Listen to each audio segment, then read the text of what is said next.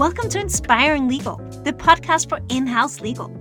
Get insights, learn from peers, life lessons from some of the most influential GCs. If it's related to in-house legal, we cover it.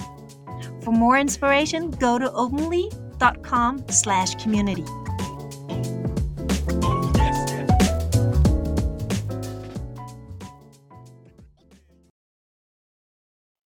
Welcome back. This is Inspiring Legal, a podcast where we're trying to inspire or get inspired. My name is Stine and I'm the podcast host. And today we will be talking about entrepreneurship and legal. Do those two go hand in hand? Well, in many ways it doesn't, but in my opinion, it should. So what do I mean? Let's take my own journey as an example. When I graduated law school, I was kind of in the classic career path of going to a law firm, and that's what I did. I was there for 6 years, and what I was coached on, what I was trained to do, and what was the only career path that was talked about was the classical one: be partner. We are putting you on a talent track for partnership. And that was what I did. Because, well, that is what you aspire, or at least expected to do, and what you have to aspire for. But in all honesty, in-house is also a possibility. But there are more possibilities. So when you go in-house, you're then most likely kind of trained to think, well, head of legal, director of legal, GCs, those are my next steps. But when you graduate law school, you have a legal degree and you have a skill set that is so much stronger and has so much more potential than just that. And it's not because I don't think it's amazing to become partner at a law firm. It definitely is, and it's hard work. And so is it to become a general counsel. And it's not easy to transfer into in-house legal teams. That requires new skill sets. But what's common for all of us with those types of backgrounds from law school is that we have been trained to communicate. We've been trained on understanding the letter of the law and interpreting that in ways many haven't. We're trained to be analytical, to be skeptical, but also to always find the underlying solutions, to work together on finding solutions for problems that are sometimes almost impossible to solve, and we do it anyway. We're strong in building relationships, stakeholder management.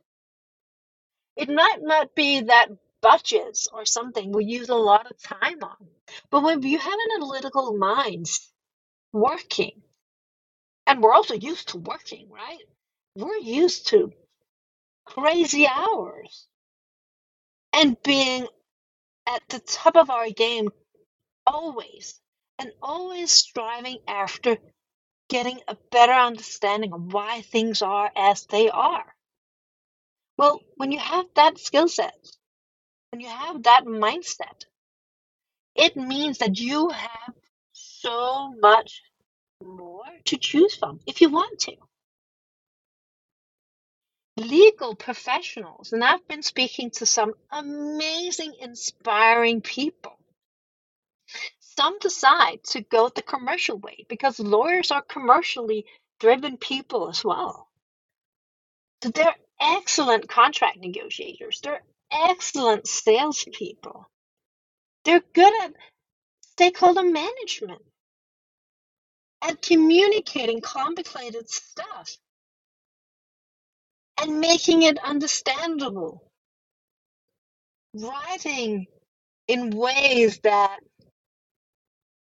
are engaging, inspiring, in regards to subjects that are sometimes really boring.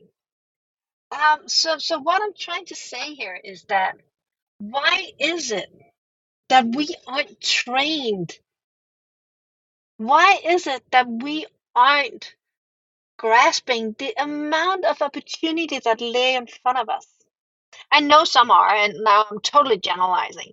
And I don't mean to because I've been hearing some amazing stories from people. But what I'm trying to say here is that I hope that lawyers understand the potential that they have. That in-house legal people know that they don't necessarily only have to be within the legal team. They can decide to go into communication. They can decide to go into politics. They can decide to go into sales. You name it.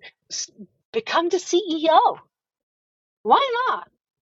Or become a founder. Well, that you can do that as well. I've done it. I love it. It's not the easiest path to choose. Just in all honesty, that's maybe another episode. What it actually meant and like the bumps that you face. Been there, done that, and doing it continuously, but enjoying it as well. But what I want and hope is that you just know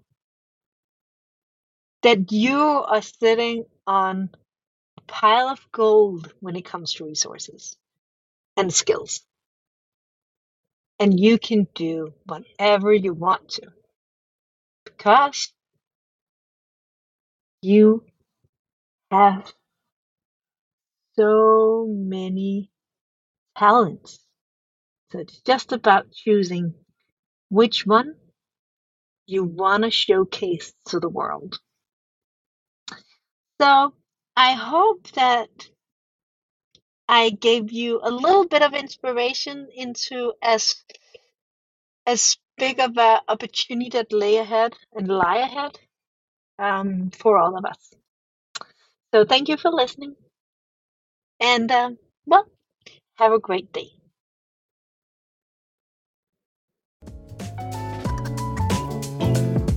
Thank you so much for listening in to Inspiring Legal. Remember to subscribe, and if you want more information, you can always go to openly.com/community.